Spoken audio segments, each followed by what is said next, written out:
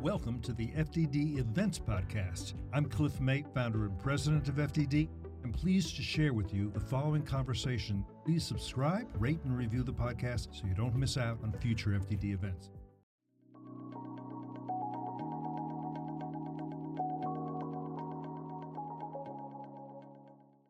Good morning. It's Wednesday, January 24th. The war in the Middle East is now 110 days old. I'm Jonathan Schanzer, Senior Vice President for Research at Foundation for Defense of Democracies. Welcome back to the FDD Morning Brief. I don't know about you, but I thrive on learning. This show has been a tremendous learning experience for me.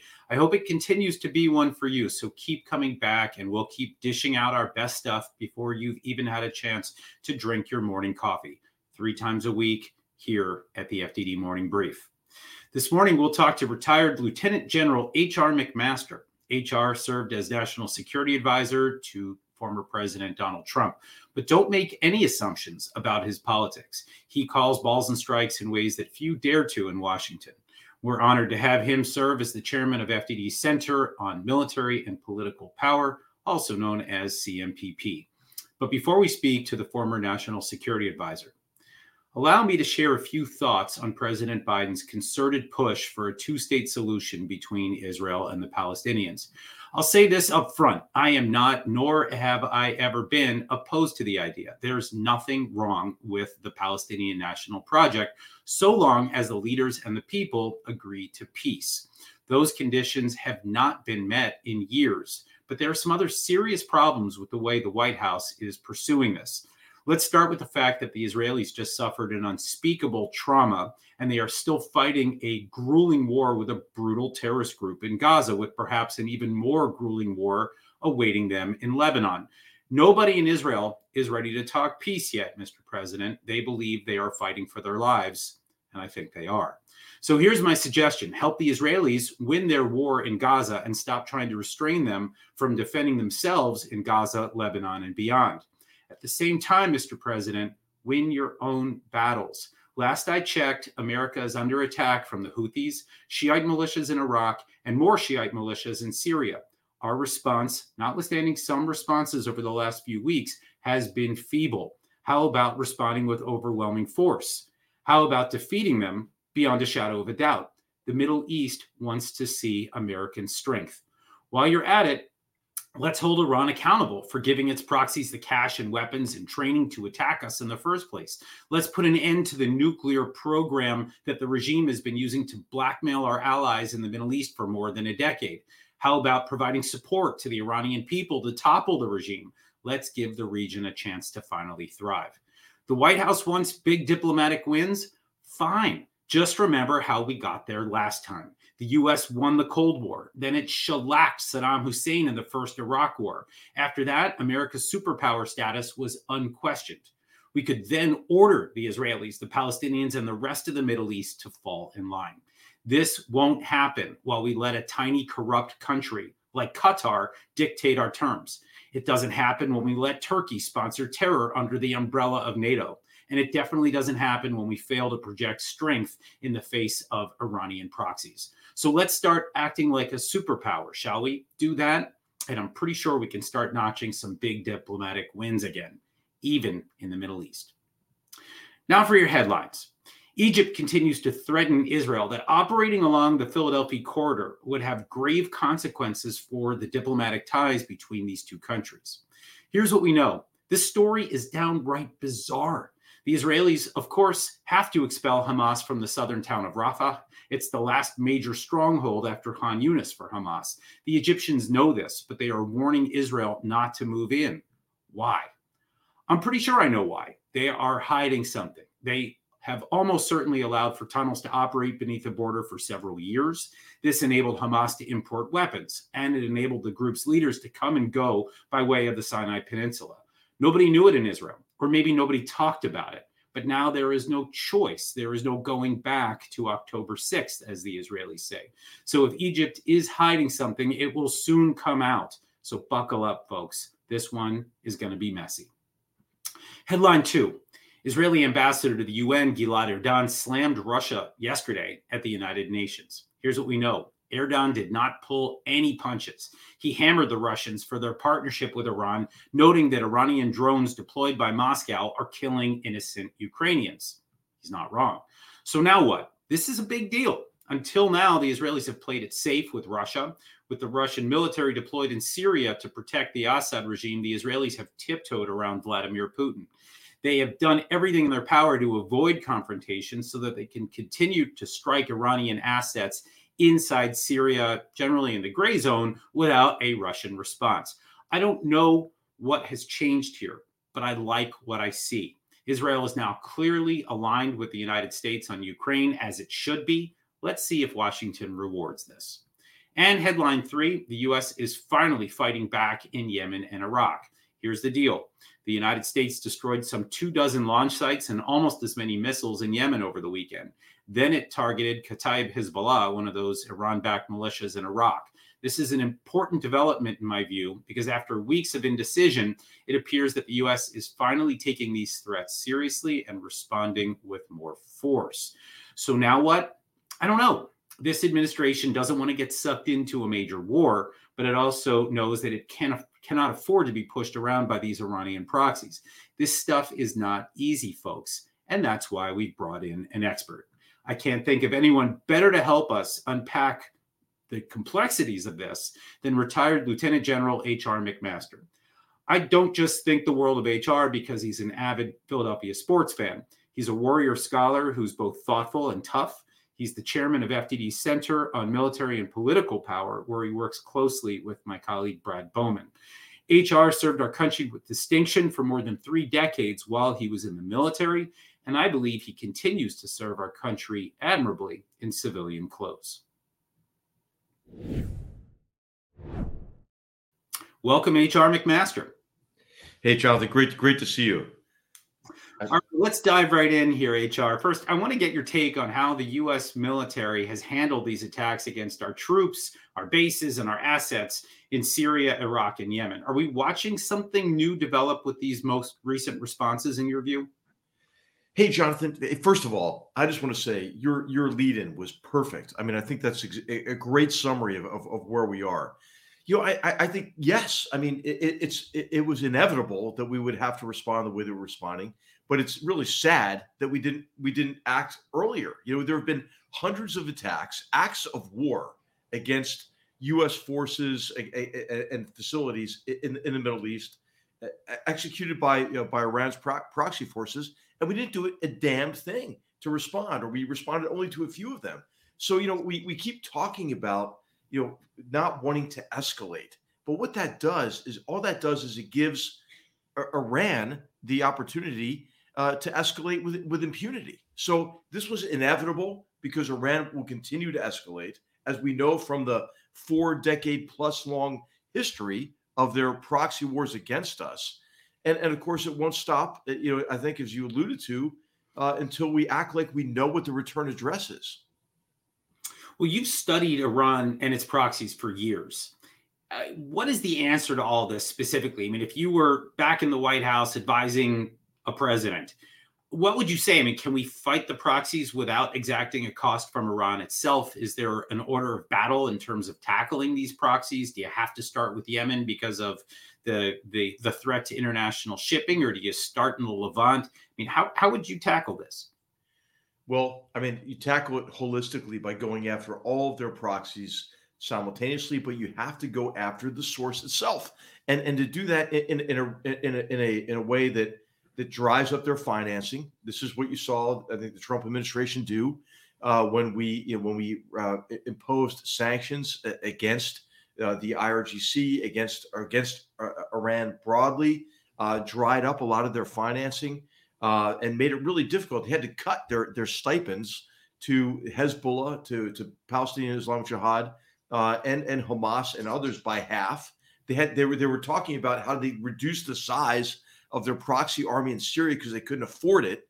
But what the Biden administration did when they came in is that they lifted all of those sanctions, and didn't enforce them, and it resulted in the transfer, according to the great work that FDD is doing. We think about $80 billion, right into the coffers of the IRGC. Where did that money go? it went to the so-called axis of resistance, which is really, these proxies that are used to push the U.S. out of the region and to destroy Israel. And Jonathan, this is what I think we're missing.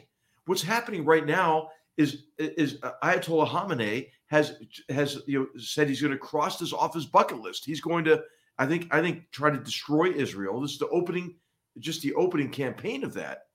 And so until we act like we know what the return address is, we're just going to get more and more aggression from the Iranians. Yeah, I think, look, that decision to let up on the maximum pressure campaign, huge mistake. And I think we've just got to hope here that the Biden administration turns up that pressure a few notches. I think that is absolutely imperative. Let me ask you something else. We're watching, obviously, the Israeli war effort. And, I think overall the Israelis have performed relatively well on the battlefield in Gaza. There have been obviously some mistakes and some tragedies. But we've been hearing a lot of talk recently about excessive casualties. And I think this seems to forget the very high ratio of civilian dead during our campaigns in Iraq and Afghanistan. As I understand it, the ratios were something like 9 civilians for every militant on average. The Israelis right now seem to be at around 1.5 to 1, which, I mean, look, nobody celebrates the idea of innocents being caught in the crossfire. But I mean, are the Israelis fighting this the way they should? Do you have critiques? What's your assessment? Well, it's impossible to prevent civilian casualties when you're fighting an enemy who wants civilians to be killed. I mean, that's really the basic situation, is that Hamas actually conducted the October 7th attacks because they wanted Palestinians to be killed in response, because that was part of their strategy.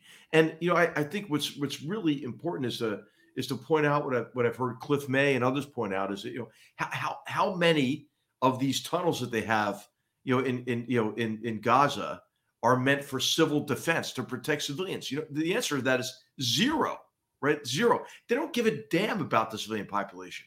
And Jonathan, one of the things that I experienced in Iraq is when we conducted a major offensive against Al Qaeda in Iraq in the city of Tel Afar, we evacuated the civilians in advance of that offensive. But Al Qaeda tried, until we really forced it, to keep the civilians there. The biggest mistake, the biggest problem, the biggest aspect of this that I think nobody's talking about, is the Egyptians and others didn't allow for the evacuation of civilians. So then Israel's been left with no other alternative. There is no alternative to completely destroying Hamas and destroying all of their infrastructure. And civilians, sadly, are going to be caught in the crossfire. You know why? Primarily because Hamas wants them to be caught in that crossfire. They're using them as human shields, and they're using them for their information war against Israel.